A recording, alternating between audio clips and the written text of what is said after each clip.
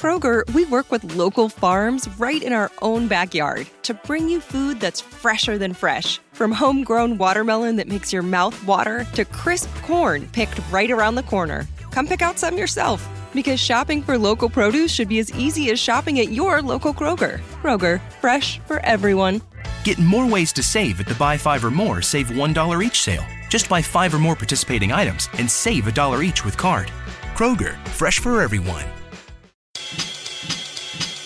1, 2, ready for the interview. In a few, get a cue live on the laptop. Watch what I'm gonna do. Welcome to the show. Let them know we got a point of view.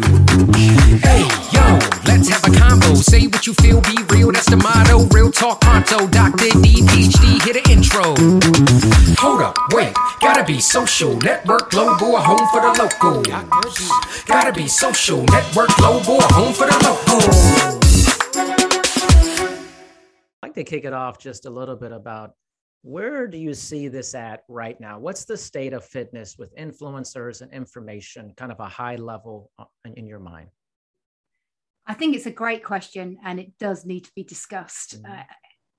Influencers they've got a lot of power over reaching a lot of people, which is a good thing because they are getting people moving. But obviously it's that what is underneath what they're offering. Now, what is the quality of what they're offering, and can they be trusted when we're doing a workout from home ourselves on our own? However, on the flip side, the challenge is for those of us that do have a formal education within the fitness industry, how do we reach those people as well? Because it's easy to kind of sit back and go, oh, damn, the influencers, they've got a hold of everyone and they're reaching them and they're getting them moving. Damn those influencers. They're actually getting them off their chairs and out there and being inspired. So I can kind of see that what I would like is to see more of our trainers and more of our clubs in a way helping the industry grow, so that we can have that presence as well on social media, so that we can have that level of education there that people can trust. Yeah. I was actually just discussing this kind of on the other day. It seems to be a common topic. I think it's like, as you said, there's good things, getting people to move, but there's other things is that humans don't often, at least our current version, I think, of humans, look underneath the hood too much about these things. So we see the beautiful people, we see the joyfulness, the happiness. Every post is, I'm doing this, I'm doing that, it's beautiful. But I don't think the public understands what's happening behind the scenes for that. We're not asking enough questions. The public isn't asking questions too much, I don't think, at least. And I think that is key, is the questions that we're asking. When we see, six pack after six pack, don't see the meal they had the next day and the six pack's gone, and the fact that they've actually been in calorie deficit for months beforehand, putting all this hard work in, but now they've got their 132 photographs to take them through the season of Instagram, and they still just scrolled through and found someone else who, damn them, has a six pack that's better than theirs. So that sort of comparison is not a great thing at all. And the information, the simple solutions, how many times have we seen the 5 best exercises for? And as soon as we see that, I'm like, well, there isn't a 5 exercises for your bum. Sorry. There's not a 5 best exercises to get you out of experiencing pain. Sorry. But I think coming back to your point of questioning, that to me is key, because even within the fitness industry and as educators, we need to hold our hands up and we need to keep questioning ourselves. Just because we're an educator, it doesn't mean that we shouldn't be open to being questioned. Yes. And I think that that's really important, because I've been in the industry for a long time. And I have been told on great authority, according to my friend, according to this guru, that I should be doing this and that. Yeah. And actually, it took me a very long time to get the confidence to be able to question those gurus and to question the educators. And so I think if we can actually create an environment where we are all open to debate, we're all open to being questioned, then we can start to move that forward. I agree. And I think on the flip side, while the questions we should ask influencers, as you said, the same thing, what are the questions the public should be asking people like us who have a lot of education, have been pretty successful in the business? And one of the things I ask, like, what are we doing that we're not gaining better traction with people? And because we ask the question, well, why are people listening to these folks, influence, but why should they listen to us also, though, Well, like you said, they offer a simple solution. And it's the Raz and Mataz, and it's the, get this, get that. And we know that's always been there, It's always been there. It's always been there. It's not, I know it's more readily available, but there's always been the story that's kind of got someone going and thinking, oh, I want to be like this person, or I want to be like that person.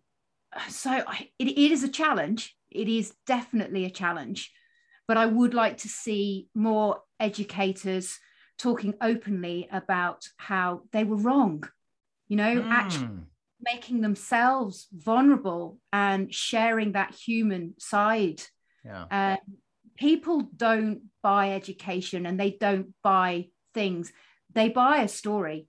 They buy into that person. And so I think as educators, we probably need to work harder at being the person that they want to get to know. Yeah, that's interesting.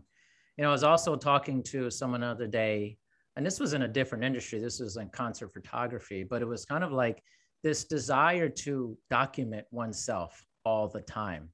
That seems to be what is a big part of influencer culture, was just constant documentation. But I think that's also kind of what's hard for very educated fitness professionals, is sometimes a desire not to do that. And there's a weird balancing act. Like, I know I struggle with that. Like, I like to do things socially on the internet, but I don't want my life out there either. Not because I have anything to hide. I just there's things my life shouldn't be open for everyone to see. And sometimes I think what happens with influencer culture is it's the perception that this is my life. And so I think it's a weird dance. I know so many people on social media who actually don't want to be on there, and they feel like they have to do it to get big or become viral, Yeah. My children don't want to be on social media. Interesting. They're all back, they're like, don't put me on there. I've said, oh, come on, it'd be great to get you on there, and people can see my daughter training or my son through lockdown, and they're like, no way, they don't want to be tagged in at all. So I think we might see the reverse of that as well, as people wean themselves off it, and they've kind of had enough, and they know that that's not the real world. So it is different. But we have a lot of reality TV here as well, like Love Island. Of course. Yeah. Yes. And I mean, that's amazing, because that is the essence of simple story. And I love Love Island because, where else do you get that, where these gorgeous people come onto set, and they are the people from social media that have never been knocked back in a nightclub. They are the beautiful people. And then all of a sudden, the writers know exactly what they're doing. And they then bring on, this other goddess or this other godlike figure. And all of a sudden, this person who has only ever experienced people looking at them, desiring them, and life being quite simple in that respect, are suddenly knocked back. And so they do that on purpose.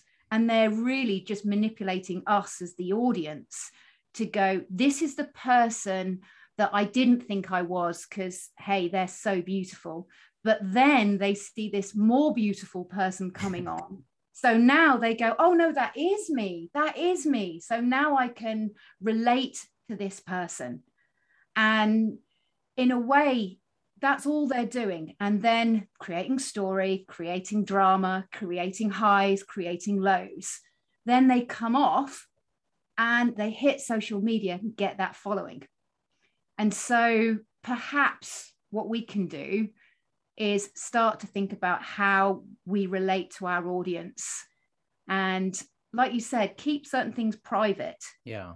But also create a character for social media that is quite simple, that people can follow, but then shares information and gets people moving. The character part's interesting to me. Do you mean like, is this character your actual self or someone else that you're trying to be? I would say that it's elements of yourself, but find what it is that, you know, you authentically believe in, what's driving you, but then think of your own things that stand in the way, because as humans, we've always got something that's the polar opposite that is our hurdle to constantly get over, and keep it simple. I mean, if you look at something like Breaking Bad, I think Walter White has something like 13 different personas in that. And that's too much for social media. Of course. You need one strong characteristic and then an opposite, because it's the opposite then that you can start to play off. And this will help our audience engage with us, because what the influencers do really well is they're consistent with their message. Yeah, this is me. This is a six-pack. This is what I don't eat. This is my six-pack. This is the tea that I eat. And I don't eat anything else. I just drink my tea. Right. But if we can tap into that characteristic conflict, then we become real within social media. We become vulnerable, but we are informative at the same time. Yeah. It's a fascinating conversation. I have a lot of thoughts running through my head, but I want to go back to, we said, admitting that we're wrong, like educators, people in business. I want to talk further about that. Let's dive deeper. Admitting what that we were wrong about. Let's get deeper into that. Well, you know, when you were speaking before and you said that we've been the master of shams for many, many years. Completely. And we certainly have. I mean, let's face it, you know, a lot of our fitness industry was built around dead bodies. It was then built on competing, periodization to get rid of drugs out of our body. You know, there's a lot of things, rub this part, rub that part, you know, and that's nothing new. Medicine started the same way. You know, if I put Netflix on and I've put it on 4 times and it's rained every time I've put it on, now Netflix controls the weather. No, that doesn't work quite like that. And, you know, even in my journey, 28 years or whatever, I have definitely done almost anything you could do wrong. I've done it. And I will still do things wrong again. And not because the science has changed, because the science doesn't change that much. What changes is that ability to ask a question and to improve the question that you're asking. And so it's always coming back to removing our ego and who's the client, what do they want? You know, with movement, I would say that a movement on its own or an exercise on its own is irrelevant, is absolutely useless if you're not thinking about the human being who it's designed for. Once you know who it's for, what their goal is, why their goal is important to them. So what if they don't achieve that goal? Once you start to understand the person that you're talking to, then your exercise programs have meaning and they have purpose. And So constantly going back to what is it they want and what's the best way of helping them achieve that. Not going, well, I've designed this product and this is this great thing and this is the solution for, oh yes, there needs to be a problem here. We need to have a tight what's it or other, and then this can drill into it. And it's got a little Lego piece at the end of it as well, and that can drill in and that will solve that problem. But that's not the problem. And so it's a clever solution for a problem that doesn't exist. And so what we need to do is to keep going back to who's our client, what's their goal, and what does the research, the balance of research, and as you rightly said, not a cherry-picked paper that confirms your own bias, but that you're looking at hundreds of papers, that you're reading. I always say that whatever your bias is, do read the complete opposite. Yes. And we do have biases, and it is hard to take those away, but we need to read the balance of quality research and then let that start to underpin our answers. I'm not one of the clever ones that has an idea and goes, hey, I've got this brilliant idea and I'm going to go and test it. And then I'm going to get somebody else to retest it.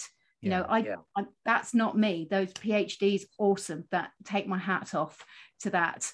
But it doesn't mean that as educators, we can't be critical thinkers and we can't go away and go, right, question, what is it? Yeah.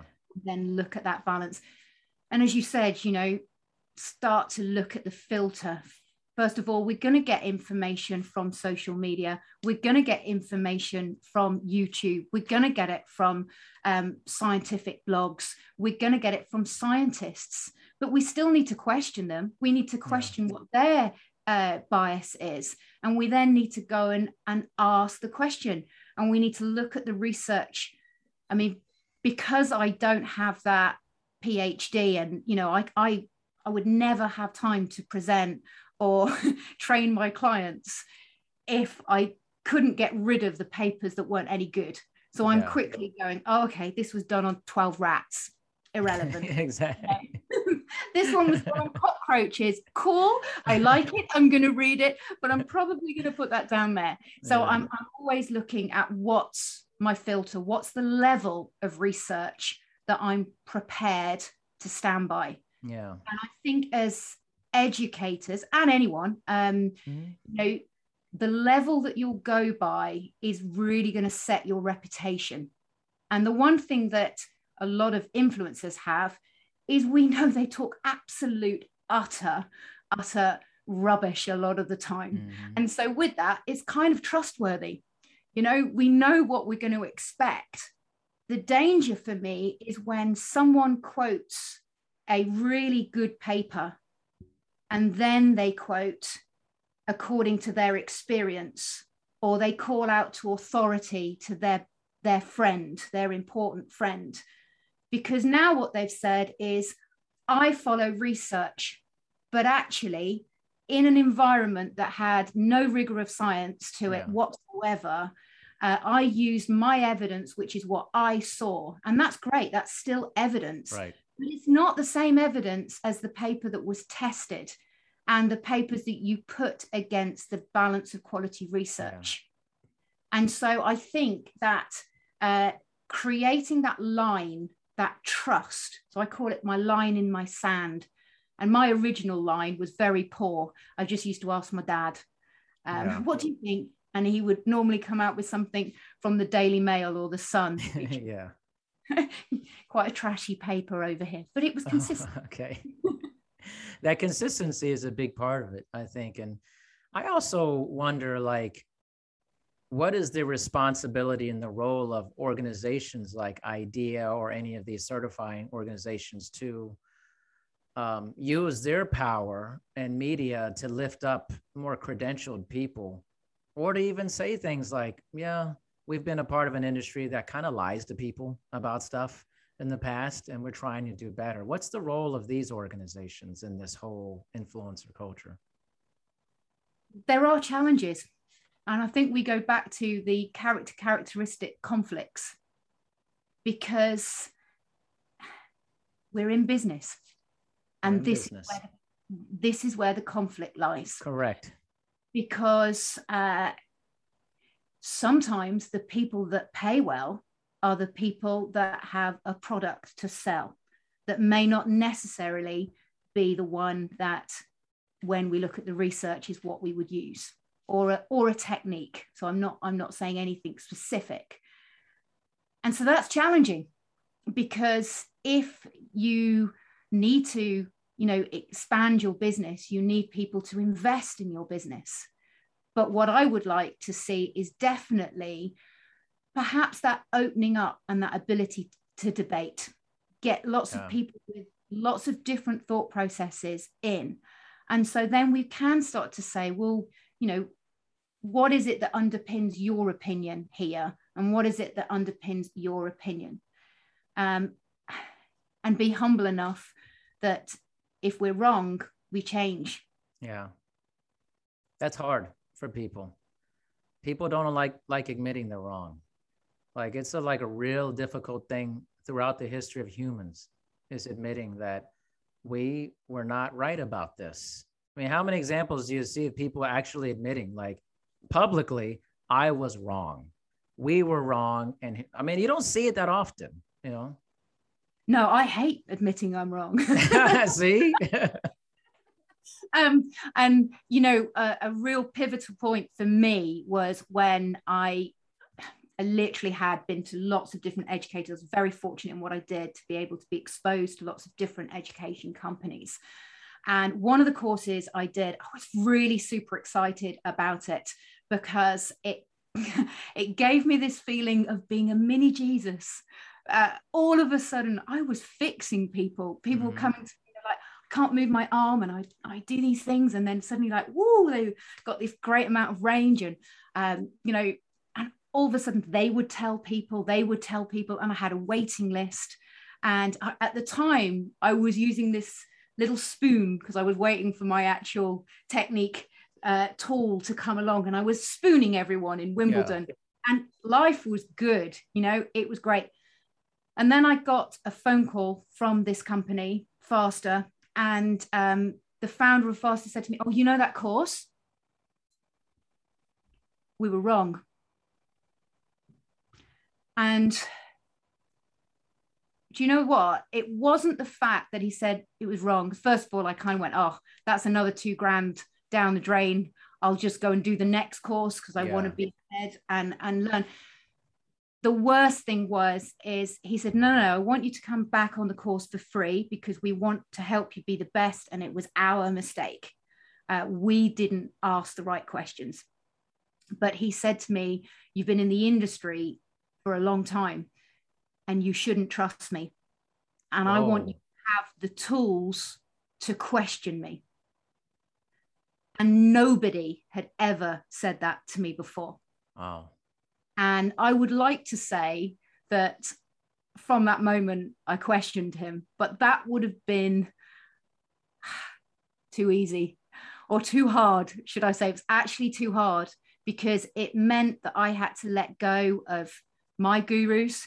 It meant that, I had to give up the time that I was watching Netflix and teach myself to look at research papers and ask questions and improve my critical thinking.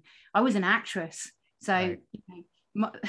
My degree was dressing up and going out in the streets, and that sounds wrong.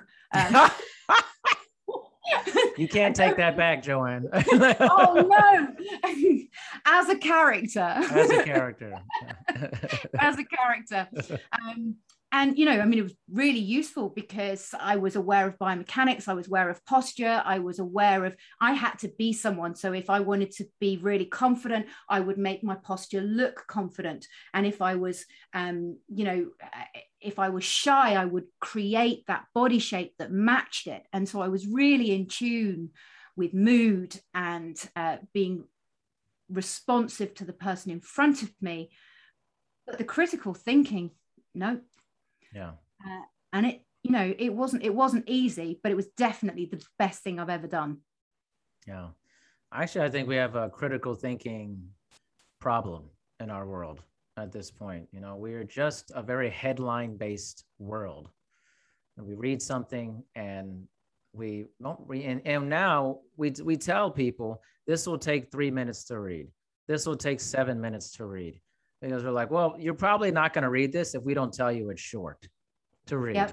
And we also know you really don't have good digital research literacy. So we got to make this interesting in the headline so that you'll even think about clicking on it to even possibly look at it. And so that critically think about, why are we trusting influencers? Why would we trust educated professionals? I think it always goes back. We're just not asking the questions at all with people. We're just like ingesting something and we're not asking what's inside, what's in the product. We're eating something that we have no clue what's in it all the time. And we're like, and it's okay. You know, people go, it's okay. I like it. And it's also appealing to people's desire, especially online stuff, to like look good, feel good. I want your life. I want that type of situation. I want your money. I want this. Like, and I think sometimes some people are really great at pulling people in to that. They go, I know you want this. Don't you want this? You want this, you know? And I think we struggle sometimes with questioning that, because this other thing kicks in for us. Yeah, I do want that. I do want that. And you just won't question it, you know? Yeah. And so that is our challenge as educators, how we interject with that. And I think that's where really story, I think, helps.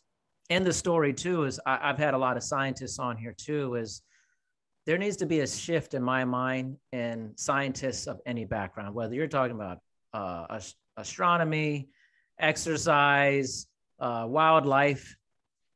Scientists often have this aesthetic issue or this presentation issue of kind of the stuffy scientist writing research papers, not relatable to people who are living daily lives, living in kind of the ivory tower of academia. I mean, I know I've been in it. And the academic environment I grew up in, I got my doctorate in, was filled with people who are not relatable to everyday people. They're just not. So this story is not, you talked about a story, the academic story is not relatable to most humans who have PhDs, higher education. But the story of trying to get six-pack abs, you know, trying to lose weight, whatever it is so relatable to most humans because the desire is relatable to a lot of humans, you know?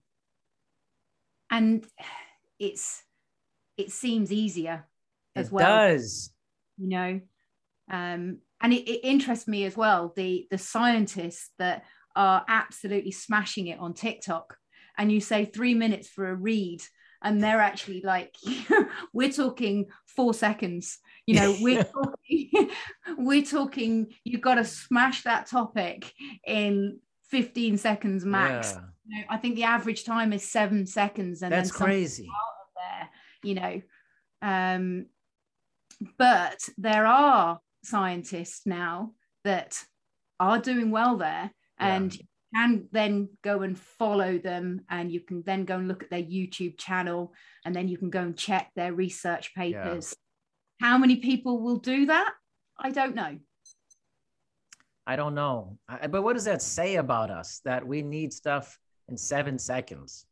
You know, like, or we have, like, what does it say about humans that we have to keep packaging this in shorter and shorter time spans, and that it has to be put in such a way or else we just won't pay attention to it, you know? Maybe that goes back to, you know, is there a danger?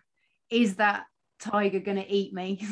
Yeah, I don't know. Like, where's this all headed, Joanne? You know, like, I think about this a lot, and like, I feel like there's an end game here, and not like being over, but like there's a transition game that I think may be happening. And I think your kids know it, and kids who are younger, they sense it. Like you said, they say, this isn't real. This is not real life.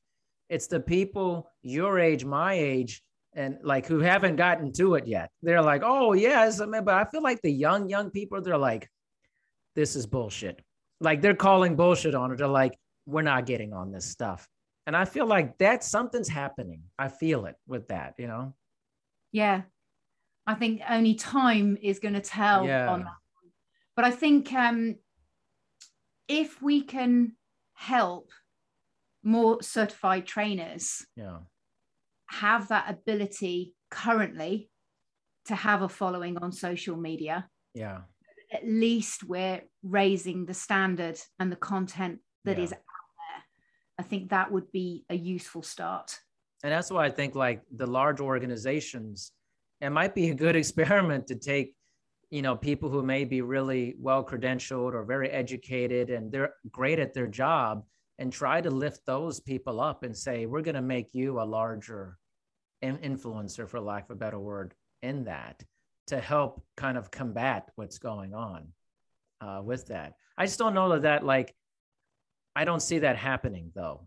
You know what I mean? Like, I don't see the organizations like, okay, we're going to take these 10 people on this committee and we're going to make them like big time influencers because we need to combat this. I don't know that they're interested in that, you know?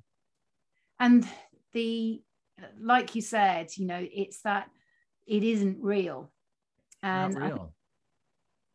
You know, some people do see through that and they will search harder than just looking at those 5 exercises for glutes. That annoys me. That clearly annoys you. I don't like it either, by the way. There is no one best exercise for, if that's the only thing you get from today. There's no best. No. It's crazy. You know, it's like I grew up in a time where it's like, I don't know if you remember this, all the late night fitness infomercials and stuff. Yep. And it's all so ridiculous. It's really ridiculous. But for some reason, it takes in this desire that people have to want to look better, feel better, and do anything to achieve a result. There's like the ethics be damned of it, you know, the carnage be damned. Whatever happens. I need to look this way. I need to feel this way, you know, and we've promoted that as an industry. We have been a horrible contributor to that for a long time. And I feel like we need to get rid of that element, you know? Yeah. I think there's still a lot of that need to stand up and go, you know what, that is perhaps not the best way of going. Yeah. Ab cruncher. Do you remember the ab cruncher? I do remember the ab cruncher. Yes. Shake weight. How about the shake weight? Well, I am seen, just so that I use the core momentum trainer, which is not shake weight. If people are trying to throw an insult without reading research on why I use it, they'll go, oh, you've got shake weight. I'm like, you clearly never used it, because the shake is like this size and has nothing in it. Whereas the core momentum trainer, it used to be called a core stick, but to be fair, a loading tool is a loading tool. And if you understand biomechanics and you understand the skill that you're trying to improve, you can do anything to load it. But you know what's weird is it's the how it's presented. I'm a big proponent of like how things are presented, and the presentation is everything. How it's delivered to you, it's everything from how you grow up. How did your parents present XYZ topic to you? How did your brother, sister present XYZ? How did your professor? How did your spouse? Whatever. And the fitness industry, I think you're right. If it's loaded and you can move it, and you can use different planes of motion, fine, it's fine. You can use a milk jug, you can use a box, it doesn't matter. But when you sell details through lockdown, but if you sell something that, it looks like somebody's doing something weird, maybe sexual, they like it, they're not stupid. They know that appeals to people, and it's the presentation of things. And I think the fitness industry has a presentation problem a lot of the times. Absolutely. 100%. It's just reminding me of the thigh squeezers. Oh, well. Yeah. I remember with wow, man, I can't remember the lady's name, but man, people get in, they make a ton of money and they get out of it, and then the next thing comes together. It's almost like the fitness industry is a Ponzi scheme in many ways. And I think, it's not always about someone wanting to make a quick buck. Thigh Master, by the way, that's what I Thigh Master, that's the one. Thigh Master, Suzanne Summers. That's right. Yeah. And so, and I do believe that a lot of people do get into it because they want to help. Yeah. And they see people, that maybe are suffering or aren't, sort of comfortable in exercise, or it's foreign to them and they want to make it easier. I believe that sometimes there is goodwill there, just sometimes a little bit misguided. I mean, the core momentum trainer I was talking about, it took 7 years to design. Yeah. And it took that long because they wanted to make sure that the lead pellets inside the core unit spun round to hit exactly the right point. Yeah. And that was more for sort of physiotherapy world.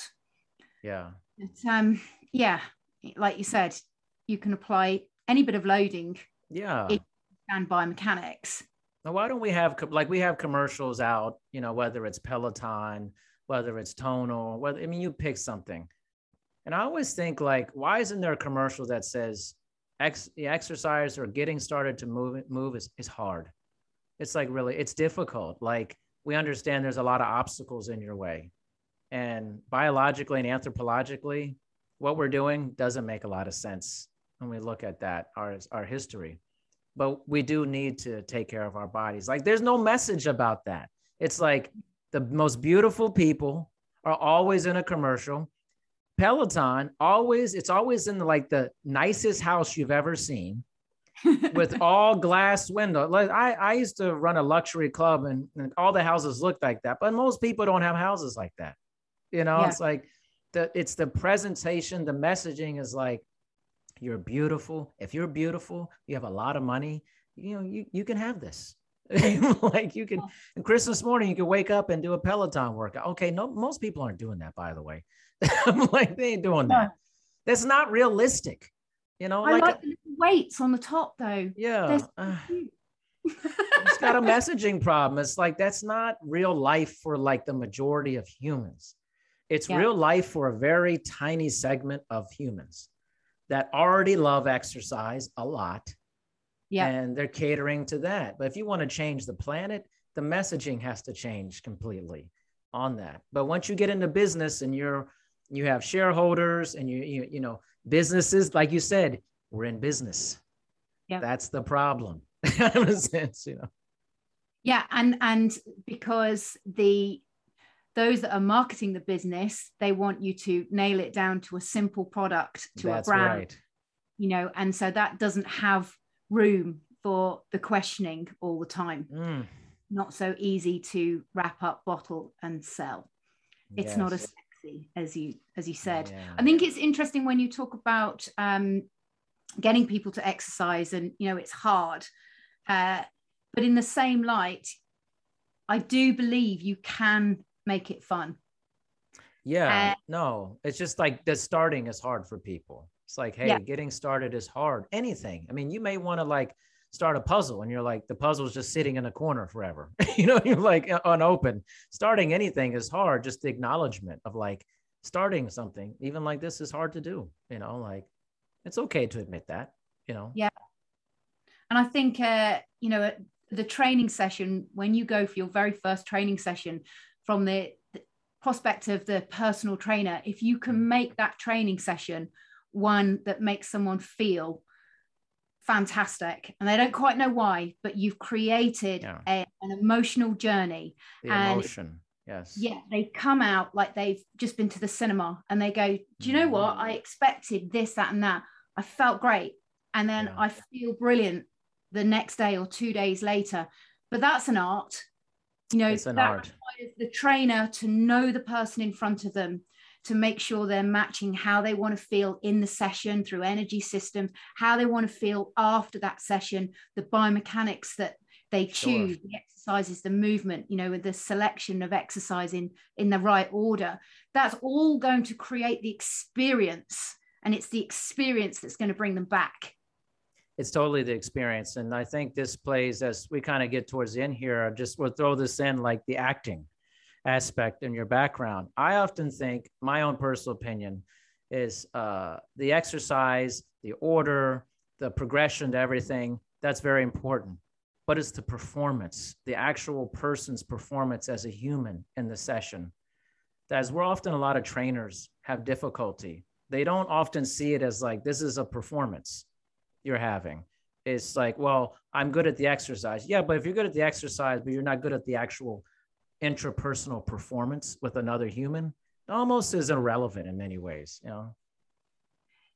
Yeah, I do improv, and I do it every week. And I do it because it keeps me sharp. That's right. On listening and responding to someone. And those sorts of skills with a client are essential. Yes. And, you know, they might have a challenge.